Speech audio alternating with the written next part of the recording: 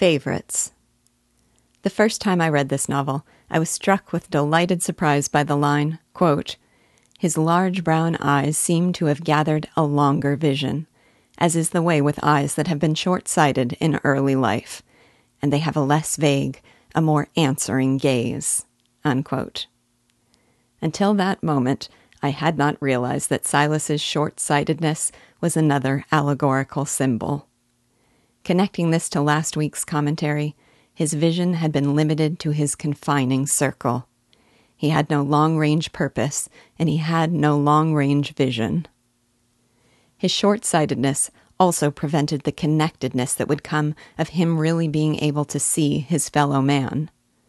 I'm reminded of the line in Frankenstein when Walton expressed his longing for a friend whose eyes would respond to mine. Silas's blank, unseeing stare had been replaced by a less vague, more answering gaze. Also, as a woman who is quite a bit older than the aged Nancy we meet 15 years later, I was especially fond of this description of her. Quote, "Perhaps the pretty woman, not much younger than he, who is leaning on his arm, is more changed than her husband.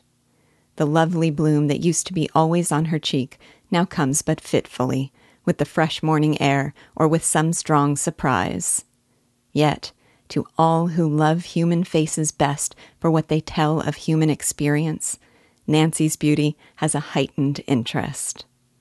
The firm yet placid mouth, the clear, voracious glance of the brown eyes speak now of a nature that has been tested and has kept its highest qualities," unquote. It can be easy to think of beauty as inextricably bound to youth, but there is no doubt real beauty is inseparable from and an expression of a person's character. So I love the reminder that we can love human faces best for what they tell of human experience, and that a heightened beauty can come with age. I also loved how much Eliot is able to tell us about Eppie from a description of her hair. Quote, "A blonde, dimpled girl of 18 who has vainly tried to chastise her curly auburn hair into smoothness under her brown bonnet. The hair ripples as obstinately as a brooklet under the March breeze, and the little ringlets burst away from the restraining comb behind and show themselves below the bonnet crown.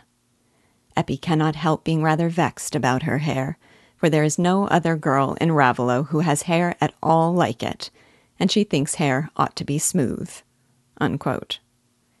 The sweet impishness suggested by little ringlets bursting away from a restraining comb, the desire to do good implied by her efforts to chastise her curly auburn hair into smoothness, the eccentricities of her circumstances that will always make her distinct from the other Raveloe girls with their smooth locks, and then, at a glance, the adoration of Erin, who doesn't want Eppie's hair to be different. I adored how quickly and completely we were able to see the warmth of Eppie and Silas's home and of their life together. We are caught up on 15 years of happiness with countless little details that give a palpable reality to their mutual devotion and their joyful existence. It's hard for me not to repeat all of those details here. The garden, the furze bush, the stone wall, the expressions, the conversations. But I will choose two that stand out among them. First, there's the way the barren cottage has been transformed into a scene of domestic bliss. Quote, "Eppie, with the rippling radiance of her hair and the whiteness of her rounded chin and throat set off by the dark blue cotton gown, laughing merrily as the kitten held on with her 4 claws to one shoulder, like a design for a jug handle, while Snap on the right hand and Puss on the other put up their paws towards a morsel which she held out of the reach of both," unquote. And then there was the fact that Silas refused to replace his hearth with an oven, because, was it not there when he had found Eppie? I hope you recall his simple worship of the brown pot. That now has been replaced with his own God of the hearth. Theirs is a love so sweetly perfect that it alone, independent of any teaching, had the power to lend Eppie a touch of refinement. This description of that love might have been my favorite line of all. Quote, "Perfect love has a breath of poetry which can exalt the relations of the least instructed human beings." And this breath of poetry had surrounded Eppie from the time when she had followed the bright gleam that beckoned her to Silas's hearth.